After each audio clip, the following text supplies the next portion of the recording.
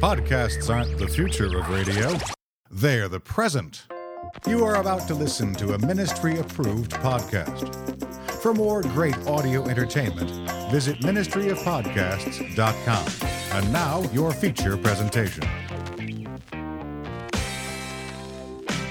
Spelunker didn't even know her.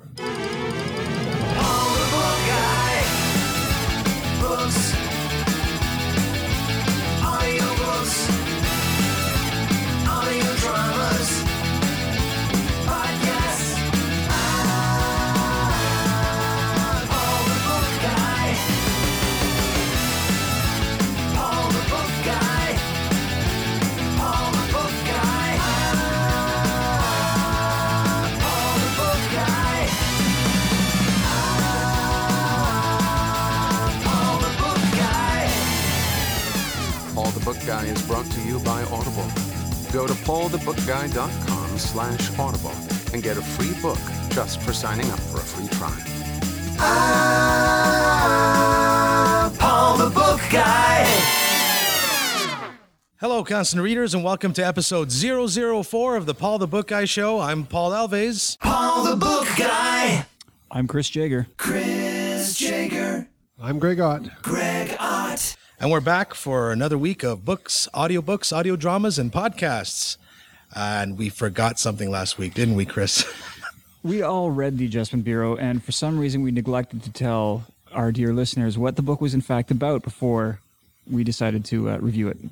Well, we forgot the synopsis at the beginning of our segment. Either that or got lost in editing. But all I know is that it took me 3 times listening to it in editing to realize, holy crap, we didn't even give a synopsis, so maybe one of us could give that synopsis now. My pleasure, Paul.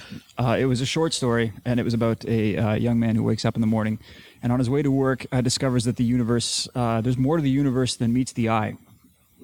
He ends up discovering that there's a shadowy group of people that adjust the world around them.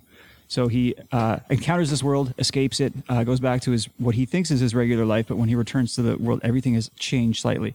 And then, of course, he meets the adjuster, and then promises, that he'll go back to his life and not tell anybody about it. Returns to his life, and then his wife just pushes and pushes and pushes and pushes, and so he has to make this decision finally in the end. Does he break and tell her that the world's not all that it appears to be, or can he keep his mouth shut and keep his life? Greg, did you have something to add? Nope, that's what I got. He's just basically out of phase. Yeah, out of phase. He was supposed to be adjusted as well, but because he missed his phase change. Because we all had read the book or read the book and seen the movie, we spent most of our time last week talking about the differences between the two and never really got the synopsis. Sorry about that, folks. We're new at this. We're not great orators. We're not radio personalities. We don't even have a schedule in front of us when we do this. I mean, We don't even tick off a list what we're supposed to do. So we're new at this, but we love books, and we're going to keep trying our best to make the show better every week for you. And we're trying to keep you happy, so there we go.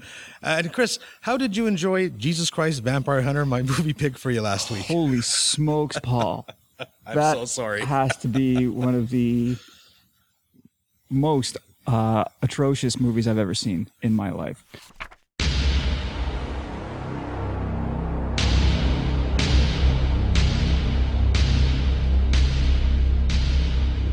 In the new millennium, vampires no longer fear the sun.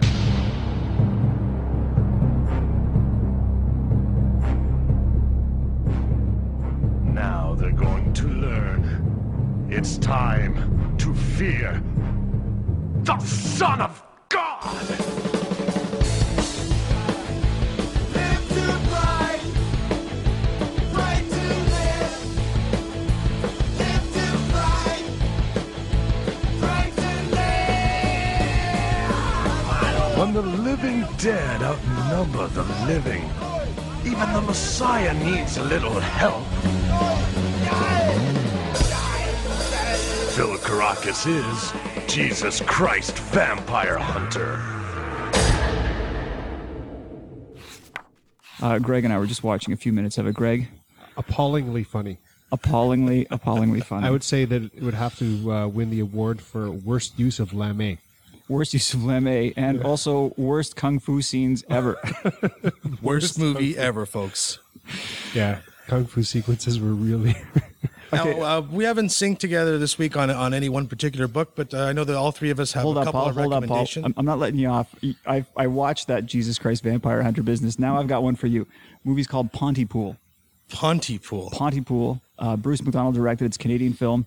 Let's just say that one of the underlying or one of the overriding themes of the movie is words have power.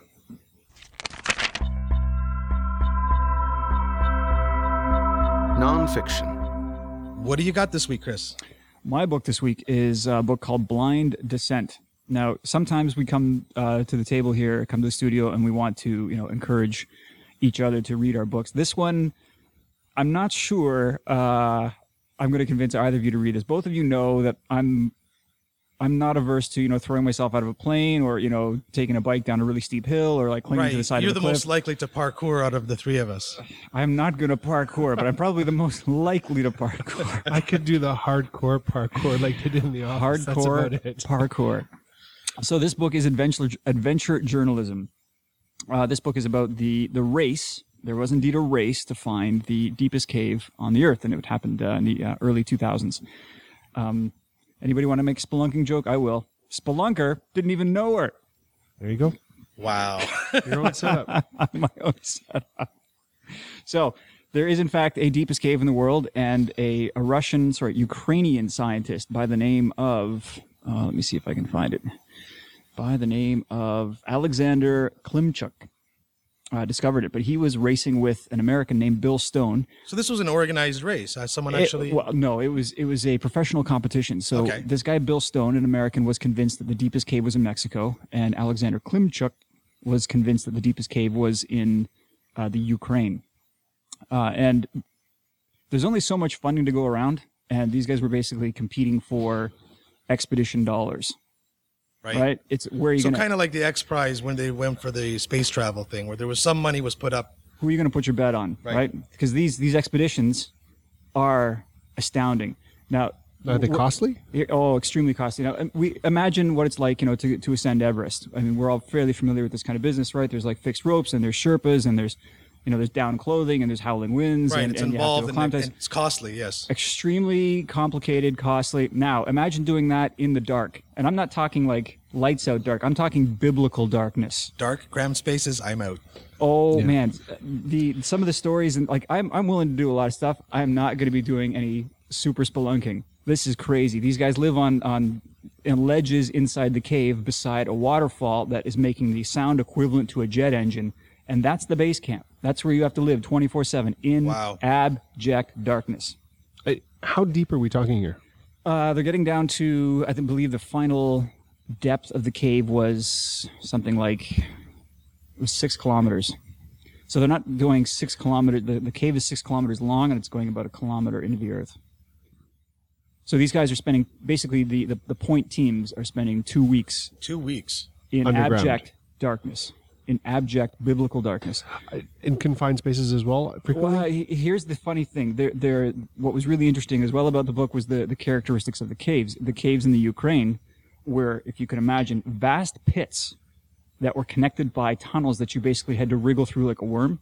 So you would wriggle through the worm to the edge of a vast pit. Yeah, I'm out again. Sorry. Again, how do you know there's another vast pit on the other end? And what happens if you have to wriggle This is backwards? This is what they have to deal with. But the Mexican caves, they would come upon like cave chambers that would fit like airplanes, like vast cathedrals of rock under the earth. However, the dodgy part about the Mexican caves was water. They would get to the end of a chamber, and there would be a pool of water, and they would basically have to get into the water and see where that tube of water went. So you're diving. Was there a Starbucks there? Or? Oh my goodness! No, this guy Bill Stone, the American, he's a fascinating character. The guy designed and built his own rebreather. So for anybody who's familiar with scuba diving, if you take a scuba diving tank down, you can get maybe half an hour out of it before you got to come back, right? Right. But this guy built a rebreather, so this is something that will scrub the carbon dioxide out of the air. Recycles the air. Right. He could dive for 24 hours.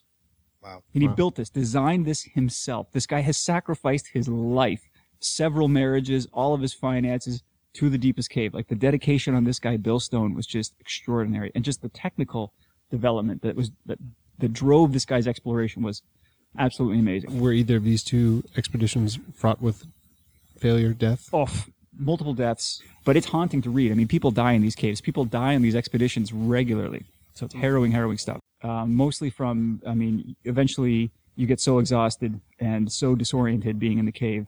So now, is this a collection of stories, or is this all told from the perspective of one person? Is it it's a journalist who's working with, he's interviewed several people who've been on the expeditions. He's interviewed both of the cavers themselves.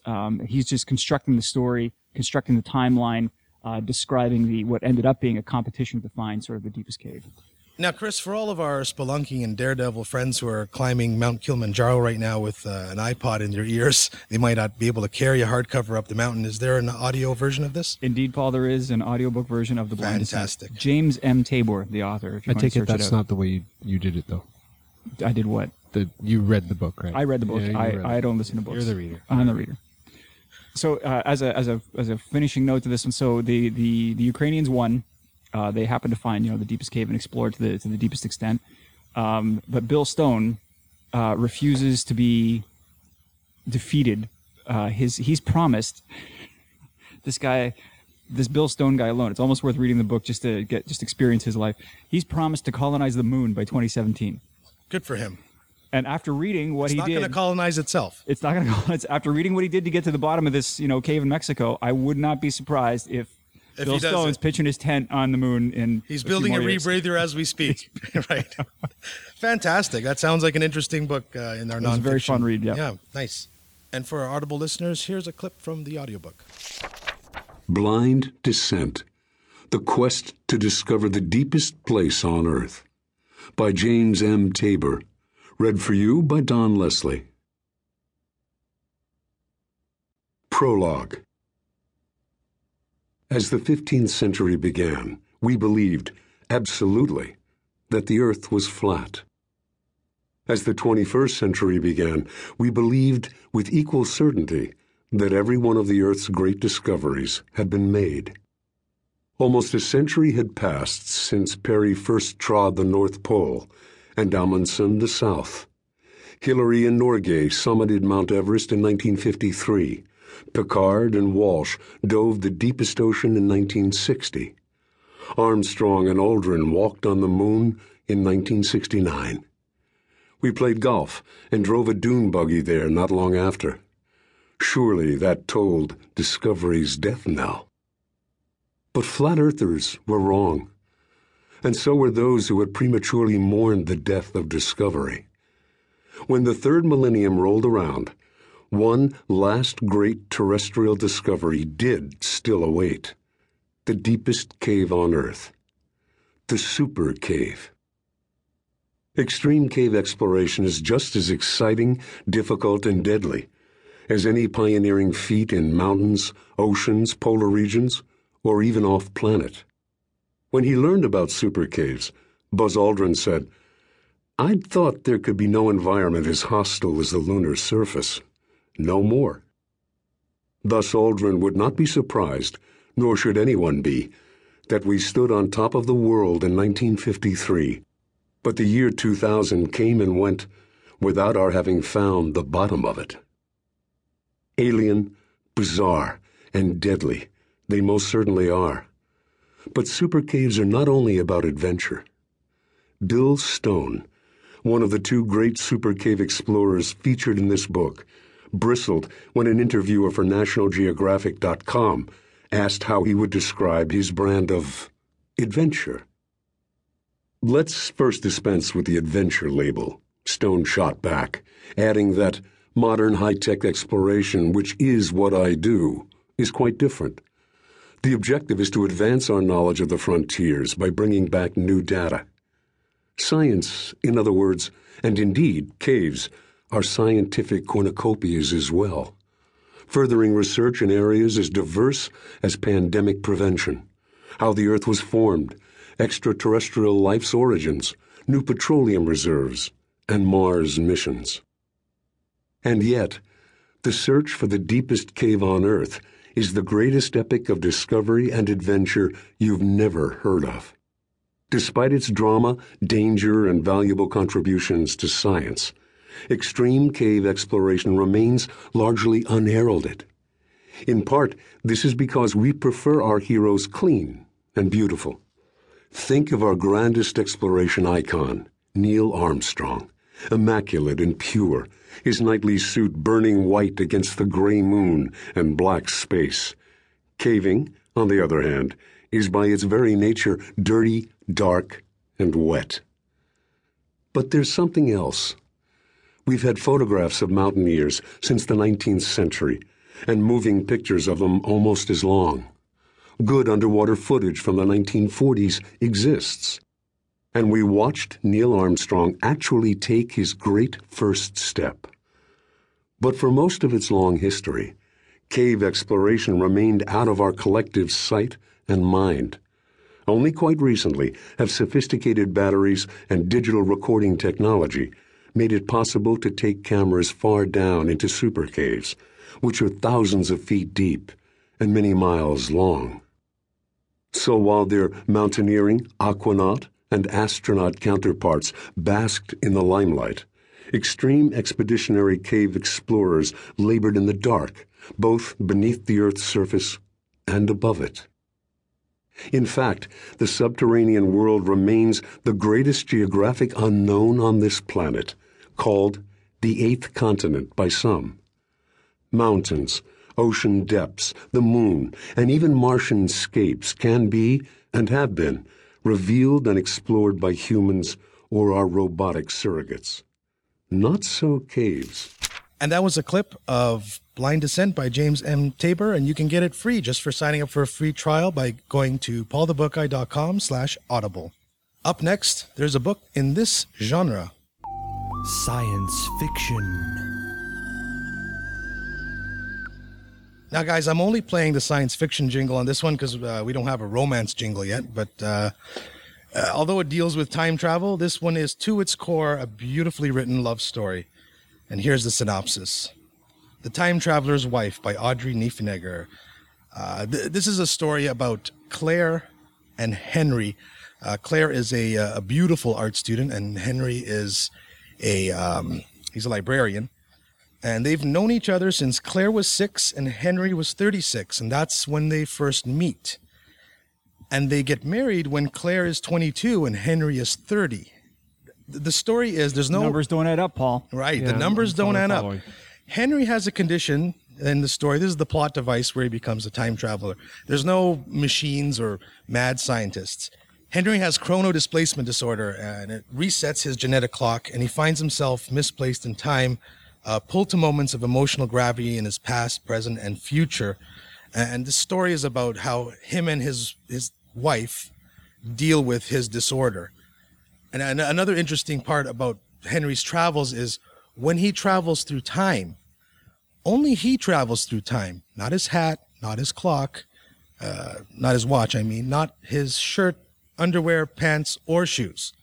So Henry at a young age learns how to break into stores and steal clothing and get clothed as quickly as he can, because you can understand if you all of a sudden get zapped back to 1973 and you're in the middle of Times Square naked, number one, learn how to pick locks. Number two, learn how to get clothing as quickly as possible before you get arrested, or you're going to spend all your time traveling time in jail. This is a chromosomal disorder that drops him back through time. Right. He gets attracted to major points in his life. It's a love story? And it's a love story. So love and time travel. Right. So it's a story of him and his wife and how they deal with meeting each other out of order. But told by whose point of view? Told, interesting enough, told from both point of views. Both and points of I view. highly recommend on this one, if you're going to get the audiobook, and for some reason there are 2 audiobooks.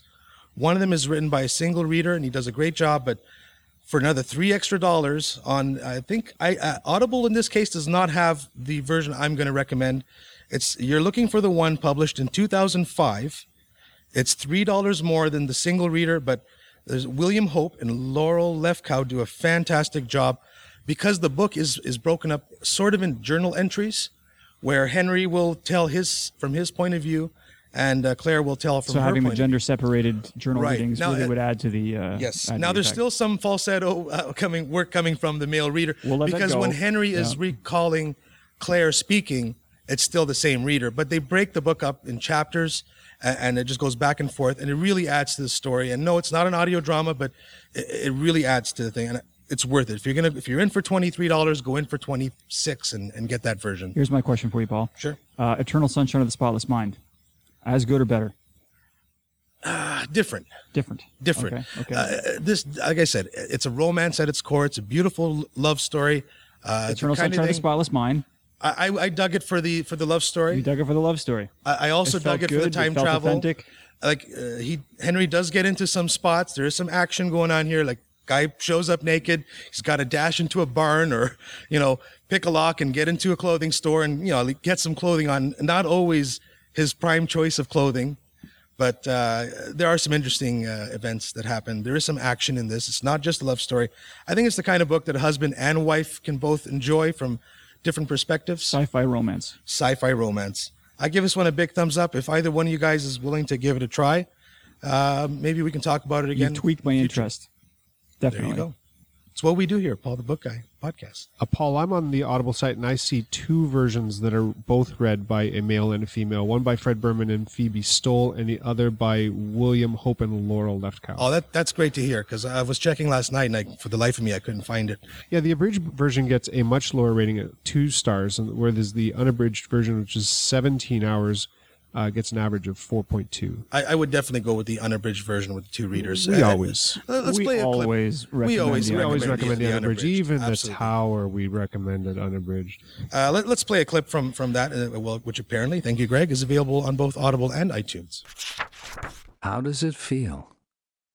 How does it feel? Sometimes it feels as though your attention has wandered for just an instant. Then with a start, you realize that the book you were holding, the red plaid cotton shirt with white buttons, the favorite black jeans, and the maroon socks with an almost hole in one heel, the living room, the about-to-whistle tea kettle in the kitchen, all of these have vanished. You were standing, naked as a jaybird up to your ankles in ice water in a ditch along an unidentified rural route. You wait a minute to see if maybe you'll just snap right back to your book, your apartment, etc. After about 5 minutes of swearing and shivering and hoping to hell you can just disappear, you start walking in any direction, which will eventually yield a farmhouse where you have the option of stealing or explaining. Stealing will sometimes land you in jail, but explaining is more tedious and time-consuming and involves lying anyway and also sometimes results in being hauled off to jail. So what the hell? I appear from nowhere, naked. How can I explain? I have never been able to carry anything with me. No clothes, no money, no ID. I spend most of my sojourns acquiring clothing and trying to hide. I hate to be where Claire is not. And yet, I am always going, and she cannot follow. Saturday, October 26th, 1991. Henry is 28. Claire is 20. The library is cool and smells like carpet cleaner, although all I can see is marble. I sign the visitor's log, Claire Abshire, Special Collections. The room is quiet and crowded, full of solid, heavy tables piled with books and surrounded by readers. Chicago autumn morning light shines through the tall windows. I approach the desk and collect a stack of call slips. I'm writing a paper for an art history class. My research topic is the Kelmscott Press Chaucer. I look up the book itself and fill out a call slip for it. But I also want to read about papermaking at Kelmscott. The catalog is confusing. I go back to the desk to ask for help. As I explain to the woman what I am trying to find, she glances over my shoulder at someone passing behind me. "Perhaps Mr. DeTamble can help you," she says. I turn, prepared to start explaining again, and find myself face to face with Henry. I am speechless. Here is Henry, calm, clothed, younger than I have ever seen him. Henry is working at the Newberry Library, standing in front of me in the present, Here and now. I am jubilant. Henry is looking at me, patiently, uncertain, but polite. Is there something I can help you with? He asks. Henry! I can barely refrain from throwing my arms around him. Coming up next, a book in this genre. Mystery. Now, Greg, this is one that you finished this week, and Chris has also read the book. I've watched the earlier version of the movie, and what title was that, Greg? Yeah, we already discussed this one. That's The Girl with the Dragon Tattoo. I did get through it. I tried to get through it as quickly as I could, but I don't get as much reading time as I do audio listening time. I loved it. The only complaint I have so far is that because of Mr. Chris's description of it last time, I was turning every page waiting for some sort of cave. I was waiting for this story to go into a cave. Into a snow-filled No, there was no snow-filled There is, in ass fact, cave. no snow-filled ass cave. That was just sort of the feeling, the sentiment that I'd sort of had from reading the book. It was grim and dark. Lots of snow in Sweden. Lots of snow. Right. Yeah, okay, so the basic synopsis of this one is we've got a newspaper publisher, a magazine publisher, investigative reporter, and he, through hooks and crooks, becomes part of an investigation on a disappearance of a young lady from the 1940s. And funded by her billionaire uncle. Right, and funded by her family under the guise of writing an autobiography of family history. And it goes from there. It eventually does pick up. You're right. You need to get about twisted family. It's a twisted family, yeah. And not to give too much away, of course, we don't want to go into the details of it. Get into the last 2-3 pages, but the last 250 pages of this were I was just flipping through these things, and there were some. Now, pages, was this a page turner for you or a page swiper? How were you? This is the one that I had actual paper. Wow. Yeah, I do have. I do have friends in high places who are able to shut up. Well, most of you guys know that I'm usually reading a book, and that's at the bedside table, and then I've got usually one in the bathroom. Bathroom Bible. And I've got one in the car that I listen to on the way to work. Right. So this is where I finished the Girl with the Dragon Tattoo. I'm part of the way through the next one, The Girl Who Played with Fire. That was going to be my next question. Are you continuing on with the series? Absolutely, yeah. I'm abandoning. I'm dropping. Oh. So I like the characters. I'm interested. Quick story: my mother finished all 3, and now she's asking me which ones I've recommended. The Time Traveler's Wife to her as her next book, but she said that the following 2 books do delve more into the Elizabeth Salander character and give her more background, which is something that I think that they left out of the first book. I think they left it kind of as a whole, her history as a whole, and you do want to find out more about her. She is an interesting character. No, just from watching the original movie in Swedish with English subtitles, she does seem like a fascinating character. Can anybody explain to me why there was a Swedish movie already and now we're doing a North American version? Well, the book was written in Swedish and translated. Right. The one I realized it was a Swedish book, but they made a Swedish movie? Yes. The movie I watched was a lower budget. It was all in Swedish with English subtitles. So I figure Hollywood wants to bring out an all English, throw a couple more $1 million at it and bigger explosions. And of course, there's 2 more books in the series, so they've got a franchise running already. Right. They've got a franchise going here. They do have a franchise player in Daniel Craig. So I mean, he's bankable. Daniel Craig's been cast. Yeah, and there was that's the thing I liked about this is I was able to go through here in this book, and I saw Daniel Craig, and I think that he can hold this franchise. He made a believable character out of Lundqvist. Okay, so we've got a Swedish film, we've got an American film. Really, all I care about is that we've got a Karen O, Trent Reznor collaboration out of this deal. Yeah. They're saying that this is going to be the feel-bad movie of the Christmas season, so... Snowfield Ass Cave. Had to get it now, one easy way for the folks at home, the constant readers, to figure out if they might want to delve into this whole series, if you have a Netflix account, the movie, that's where I watched it. So it'll be a free, tryout for you. It's 1 hour and 40 minutes. The subtitles works very well. Check it out. If you like it, maybe you might want to dive into this book that Greg really enjoyed. Well, you've watched the movie now. Would you watch the new one coming out in December? I think I'll probably join you two in reading the book at some point before watching the movie. I'd rather not. Well, what I'm thinking is, do I go and watch the movie now? Because I enjoyed the book.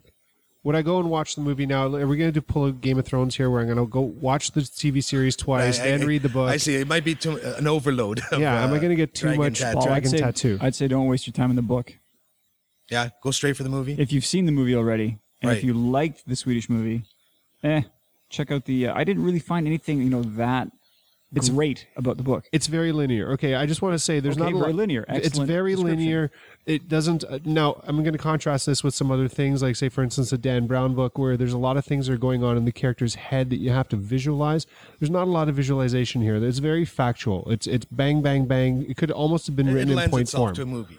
It lends itself very well to a movie. It's almost like we were talking about George R.R. Martin before.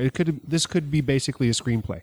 Okay, I don't think that writers should approach their craft hoping to end up with a screenplay. I think there's a difference between books and screenplays. Well, quite often there's also a big difference in the paycheck between one and the other. Yeah. Now I understand that a good book stands on its own and never has to be made into a movie. That's my point. Or never should be made into a movie. Like Atlas Shrugged by Ayn Rand. Should never be made into a movie. One of these days, Paul, we're gonna have a go at that. We are. Atlas Shrugged by Ayn Rand. Hi, I'm Kimmy Alexander, creator of the Guardians series, about to take off any minute. And you're listening to Paul, the Book Guy. Hi, this is Scott Brick, audiobook narrator and chief cook and bottle washer at scottbrickpresents.com. And you're listening to Paul the Book Guy.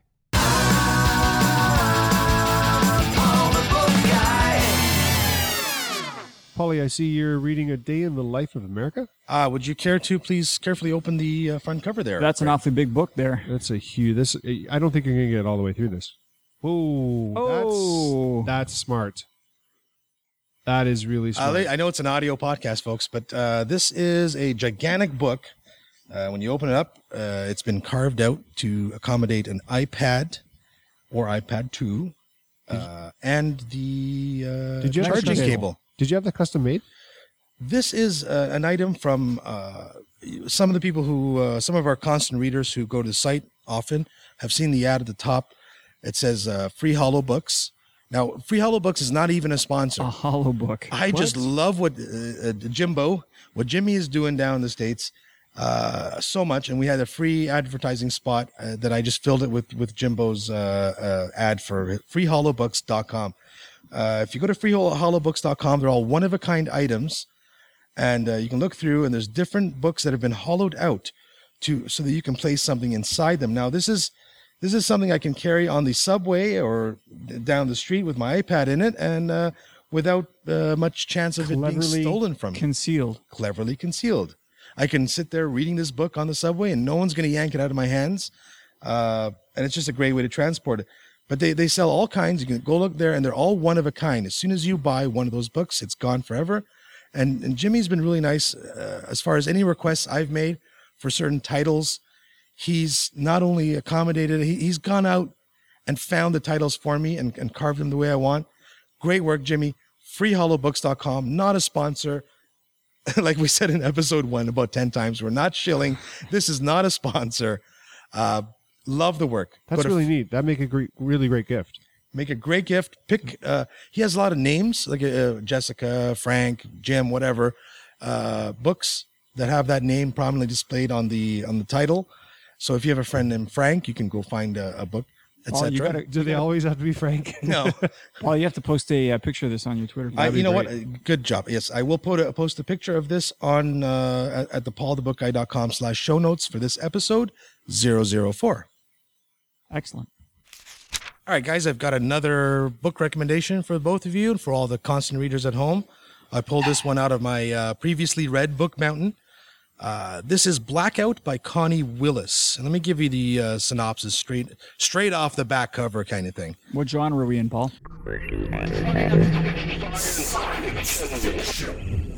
We are in, once again, I'm going to keep the theme this week of time travel. We are once again in science fiction. Nice. It's also a historical fiction because a lot of the tales in the past in this book are all through Connie Willis's diligent research and having worked with people from that time period, people who actually went through these events. Let me give you the quick synopsis here. Oxford in 2060 is a chaotic place. Scores of time-traveling historians are being sent into the past to destinations including the American Civil War and the attack on the World Trade Center. Michael Davies is prepping to go to Pearl Harbor. Merope Ward is coping with a bunch of brats from these 1940 evacuees and trying to talk her thesis advisor, Mr. Dunworthy, into letting her go to VE Day. Polly Churchill's next assignment will be as a shopgirl in the middle of London's Blitz. And that's where most of the story takes place, and it's actually really interesting. I've always wanted to read more about the London Blitz.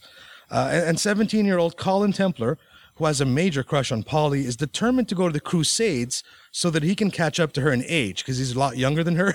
So he wants to spend some time at a different time and then meet her again when he's, closer to her age. So temporarily you can adjust your age. Right. So like if you go away for 10 years, I come back. And come back to my time, you'd be 10 years older, right? So he's trying to, get up closer in age to Polly. That's an interesting concept. He's got a great crash in her. But now the time travel lab is suddenly canceling assignments for no apparent reason and switching around everyone's schedules. And when Michael, Merope, and Polly finally do get to World War II, things just get worse. From there, they face air raids, blackouts, unexploded bombs, dive bombing, Stukas, rationing, shrapnel, V1s, and two of the most incorrigible children in all of history, to say nothing of a growing feeling that not only their assignments, but the war and history itself are spiraling out of control. Because suddenly, the once reliable mechanisms of time travel are showing significant glitches, and our heroes are beginning to question their most firmly held belief that no historian can possibly change the past. So what Connie Willis does in this novel is use time travel as a plot device and this whole time-traveling historian thing to bring us back to the London Blitz. Like I said, it's well-researched. A lot of the events that happened in the novel did happen in London. It's interesting to see how the British fed the Germans misinformation by sending them the wrong times, printing in the newspaper that this bomb exploded at the church at 4 o'clock instead of 1 when it actually exploded. So the Germans would think that the bomb, the first bomb they launched at 1 actually landed wrong. So they completely befuddled the Germans with math and the placement of these bombs.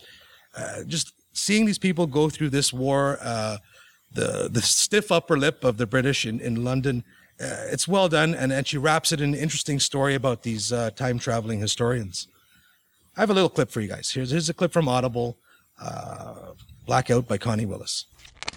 The sea grew rougher, and it began to rain. Mike hunched his shoulders against it, shivering. Hardy didn't even notice. You've no idea how it feels to sit and wait for days, not knowing if anyone's coming for you, or if they'll be in time, not even knowing if anyone knows you're there. The night, and Hardy's voice, went on and on. The wind picked up, blowing the rain and the spray right into their faces, but Mike barely felt it. He was too exhausted to hold on to the railing, even held up as he was by the mass of soldiers. Our sergeant tried to send a Morse signal with his pocket torch, but Conyers said it was no use, that Hitler had already invaded and there was no one to come. That was the worst, sitting there thinking England might not be there any longer. Oh, I say, look, it's getting light out. It was. The sky lightened to charcoal, and then to grey. Now we'll be able to see where we are, Hardy said. So will the Germans, Mike thought. But there was no one else on the wide expanse of slate-grey water. He scanned the waves, looking for a periscope, for the wake of a torpedo. It was odd, Hardy droned on. I could bear the thought of being captured or killed so long as England was still there, but I say, look. He unwedged his hand to point at a smudge of lighter grey against the grey horizon. Aren't those the white cliffs of Dover? They were. I'll finally be where I've been trying to get for the last 3 days, Mike thought. Talk about taking the long way around. But at least now I know where the small craft docked. And he wouldn't have any trouble getting access to them, or to the men coming back from Dunkirk. It had just never occurred to him he'd be one of them. They were pulling into the harbour, manoeuvring their way through the maze of boats arriving, loading, setting out. Dear old England, Hardy said. I never thought I'd see her again, and I wouldn't have if it weren't for you. For me? Mike said. And your boat. I'd completely given up hope when I saw your signal light. Mike jerked his head around sharply. Signal light? Hardy nodded. I saw it weaving about out there on the water, and I thought, that's a boat. The flashlight I made Jonathan shine on the propeller, Mike thought. He saw the light from it when Jonathan was searching for me in the water. If I hadn't seen it, I'd still be back on that beach with those Stukas. It saved my life." "I saved his life," Mike thought sickly as the commander guided the Lady Jane in toward the wharf. "He wasn't supposed to have been rescued." "We have injured aboard," the commander shouted to the sailor tying them up to the dock. "Yes, sir," the sailor said, and took off down the wharf. Jonathan rigged a gangway. The soldiers began stumbling off the boat. "Do you happen to know how one goes about finding one's unit?" Hardy asked. "I wonder where I'll be sent next." "North Africa," Mike thought. "But you aren't supposed to be there. You were supposed to have been killed on that beach or captured by the Germans." Now, once again, my pet peeve with Audible sometimes is that the clips don't reflect the book, and they probably could have picked a better clip there, but that was Mike, one of the historians, accidentally gets caught up in a sea battle that he shouldn't be in, and out of the kindness of his heart, saves the life of a soldier. And he's really worried at this point that he's changed history. He's not supposed, they're supposed to just watch. And in that scene, he just saved someone, and he's worried that this soldier, who's going to get shipped out to North Africa, may change the course of the war. And there's a lot of events like that in the story. Supposedly, you can't change history, but these historians quickly find that maybe they're having more effect on the world when they go to the past than they thought they did. So more of a butterfly effect sort of thing? Right, exactly. At the onset of the book, they find that they can do whatever the hell they want, and no matter what happens, time is the same. So they're only going back to witness events, to record them for historical purposes. They're coming back from 2060 and visiting all kinds of times, even though the book focuses on the Blitz. Now, I remember when you were reading this, you were ecstatic about all these little ways that the English were fudging with the Germans' brains. And I just remember how excited you were reading this. So I'm glad that you brought this up in the podcast. You learn you learn so much about the Blitz and how the Londoners coped with everything. They would party through air raids, or they literally would have a lady come out on stage wearing a funny costume and saying, "Hey, it's bomb time," and people would just order another wine and head to the shelters and dance and put on plays in the shelters, and just the way that they coped with this bombardment from these flying bombs, or they didn't call them flying V-bombs. Right, the V-bombs, which at the time was a jet. It was like a jet bomb. Flying jet. They have no idea what this thing was. The missile was unheard of back then, and the Germans put a bomb on top of a flying plane, right? A rocket engine, yeah. And it's historically accurate. She spent a lot of time with historically accurate, but to serve the purpose of the story. Right, to serve the purpose of fiction. But she spent a lot of time with survivors of the Blitz, so people in their 80s and 90s, and got a lot of the little quirky things that happen in the book actually came from real events. People actually tell them, "Well, I lost my newspaper, and this happened, and that happened," and she worked them into the story. Actually, if you've finished the book, or if you're interested in the book, Audible also has an interesting, for free, conversation with Connie Wilson, Carrie Vaughn, and a couple other conversations where she talks about the research on this book. What was the focus of the book, Paul? Was it more on the historical period of the Blitz, or was it more on the mechanism of the time travel, or is there a moral? The focus is definitely it's fish out of water. Like you said, there's only so many plots. Right, fish out of water. Definitely fish out of water. Nice. This is actually many fish out of water, and they focus on the Blitz and the events in World War II. So they're all there's like 3 or 4 of them stuck in the same time period, and so there's a mechanism in the story, Chris, where they can load history into your brain, sort of like zap you with information, but they only give you like 2 months worth. So now you memorize 2 months worth of bombings in London, so you know exactly can't be at that store on Friday at 3:00 because a bomb's going to fall. Right. But then they get stuck there. So they end up at a point where they're just like all the other Londoners and have no clue when the next bomb's going to fall. There's a lot of action in it. You learn a lot about the London Blitz if you're interested at all in that, which I was, and I did learn a lot. And so it's going to be more an historical fiction book than it is a science fiction book. Absolutely. For readers. If you're into the history of World War II. I'm going to ask, because this is usually what I get into, but how is this going to be translated into movie, if possible? You know what? I can definitely see this translating into a movie. Hey, Greg is the books on film and television guy. He is, and I can see it happening. There is a sequel to this called Black. It was All Clear. all clear as the second book. So warning, there does kind of, the ending kind of does leave you hanging. But luckily this one is clearly marked on the cover. This is part 1 of a 2 thing, but I can see it translating the film very well. Lots of special effects, explosions.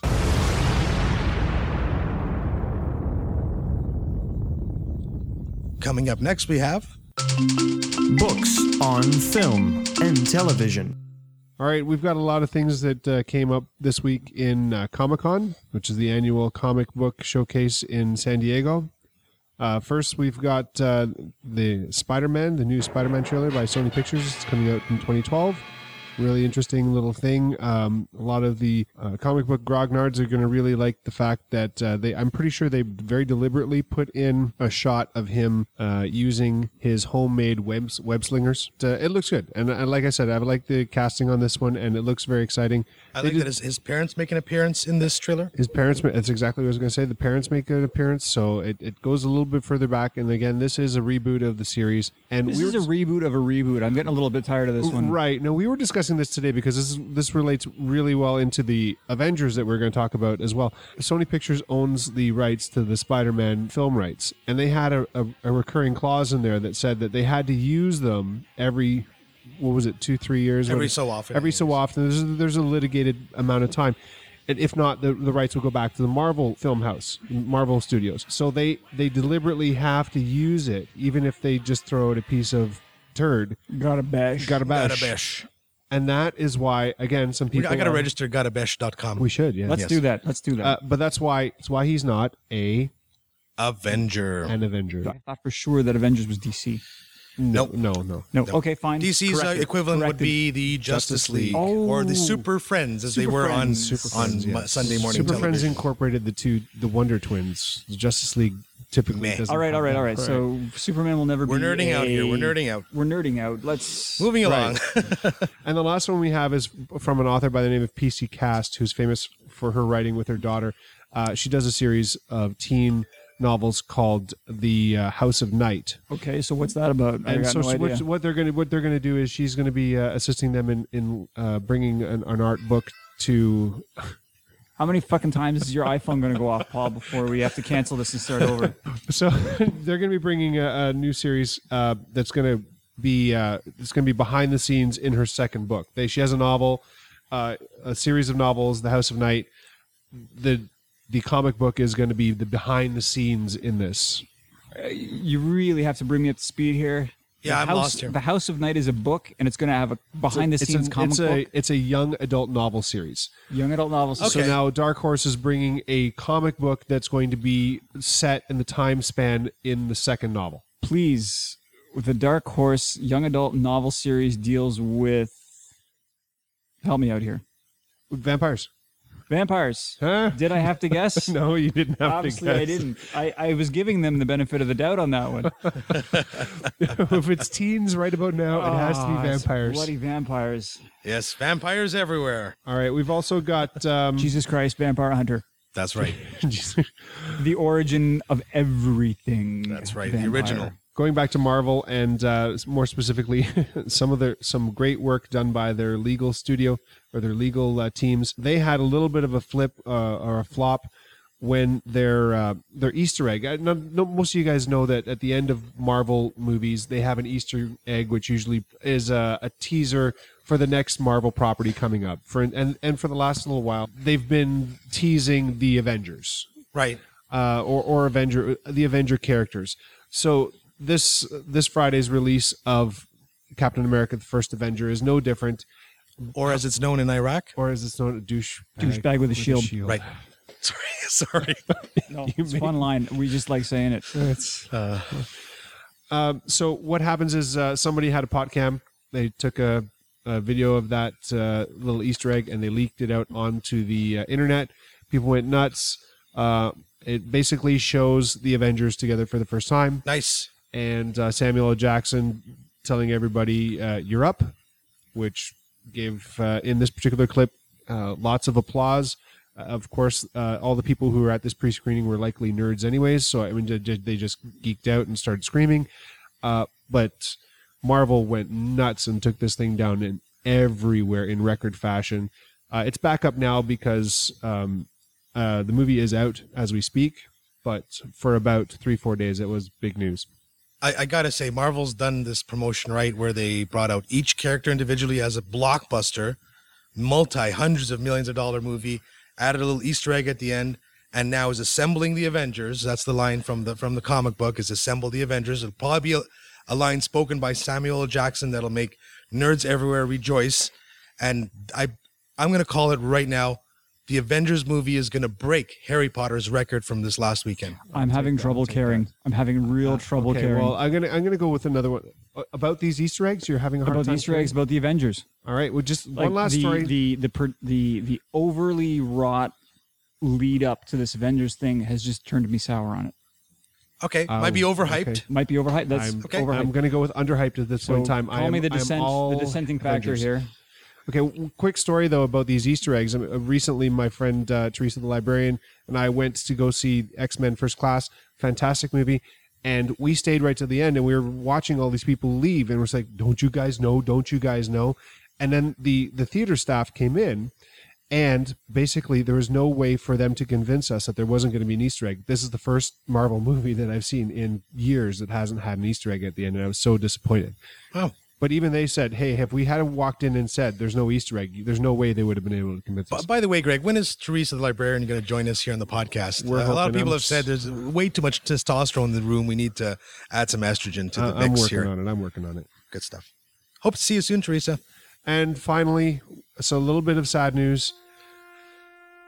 As reported here on the podcast, Ron Howard was having difficulty with some of the financing for his Dark Tower series by Stephen King, and he did have a very ambitious project set out, 3 movies and a television series. Unfortunately, Universal was not able to commit to the entire budget, and it has been dropped officially. I'm not concerned about this. So many movie projects go through 9, 10, 11 iterations in script writing before they get approved. And sometimes, like Peter Jackson was not going to do The Hobbit.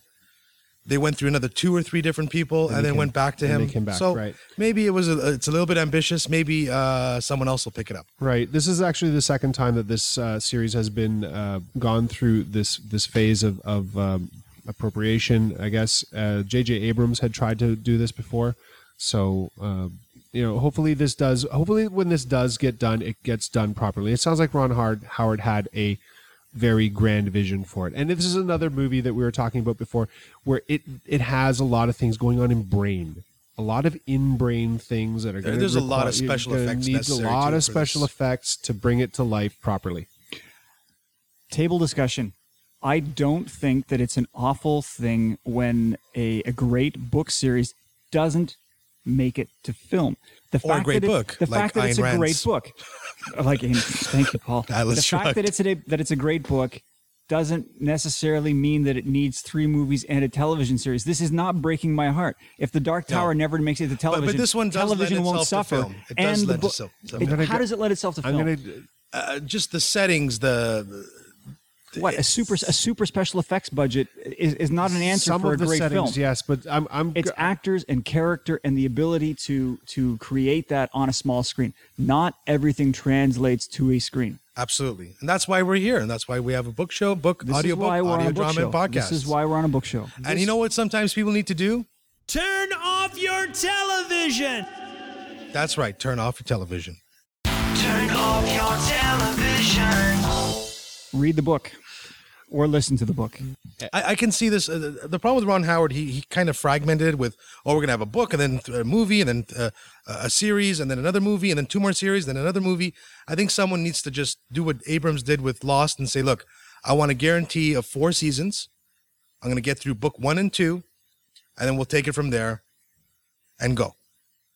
But you need a guarantee that it'll go 1 or 2 seasons and then take it from there. But you've read the book now, all the 7 books, and you can see that this isn't something that you can't take each of the 7 books and make it into a movie, because there's books in here that just would not translate well into a one singular movie at all. No, you have to. you have to make 14 The movies. point isn't to translate when such a project gets off the ground and they put something that is written onto a screen. It is a completely different project. So Right. it's the point isn't to put all 7 books on film. The point is to do a good job of television. And I'm just... I think this Ron have to Howard go? wanted a guarantee to put all of it on film, and he wanted it to be his magnum opus. Okay, But okay, the way he okay. should have approached it is, look, give us a chance. We're going to do 1 season of a television show. I want a guarantee of 2 because we want to complete 1 story. Right. So let's do 2 seasons, the Right. first book, Right. and give me the guarantee that I can complete that story and take it from there. And then reevaluate the project and after. then I'm sure at that point, HBO, I'm talking to you. Hello, HBO, George R. R. Martin, scriptwriter. HBO, we're We need looking both at of you. you. Take this project, HBO. You will not regret it.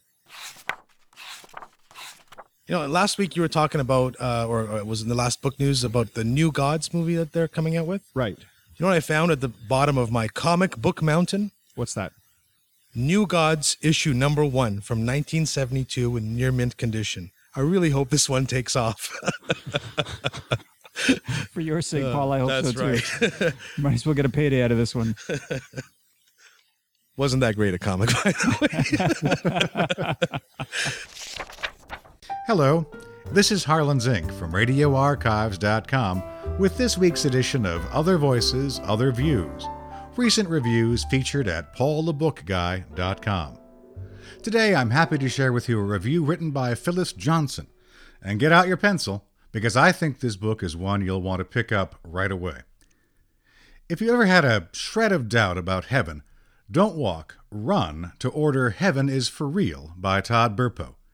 This book recants the amazing story of his 3-year-old son's experience with crossing over to the other side and back. Although the details of what Colton Burpo experienced and saw in heaven during 3 short minutes weren't forthcoming immediately, over the weeks and months that followed, he gave details about seeing Jesus and a heaven that is beyond our wildest dreams. From describing the wings to the halo-like auras seen above everyone, his memories of eternal paradise match those of other children who have also experienced heaven. Amazingly, little Colton even told his parents exactly where they were at different places in the hospital while he was having his out-of-body experience during appendix surgery. His account of what they were doing and where they were at the time of his visit were accurate. Colton describes Jesus as wearing white with a purple sash and a crown. He even went as far as to describe the stigmata, something that a young child his age would otherwise have no knowledge of. In his words, Jesus had red markers in the palms of his hands and on his feet. What a powerful image to think about.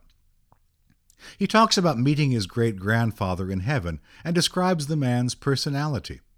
One point in the book that really leaves an impression is his reaction to an illustration of Jesus done by Akin Krameric, a young Lithuanian-American girl living in Idaho who had been known to also cross to the other side and back. While his dad showed him many illustrations of Jesus, Colton had found none of them to be the accurate likeness of Christ. After his dad pulled up the image the girl had created as shown on the internet, Colton looked at it and said, "That's Jesus, that's him, that's the right picture." That image is printed in the pages of the book. Account after account of his retelling details as they came to him are astounding. He talks of meeting a sister who had died through miscarriage, a fact that his mom had previously kept from him. Another observation is that no one is old in heaven. That's a really liberating thought.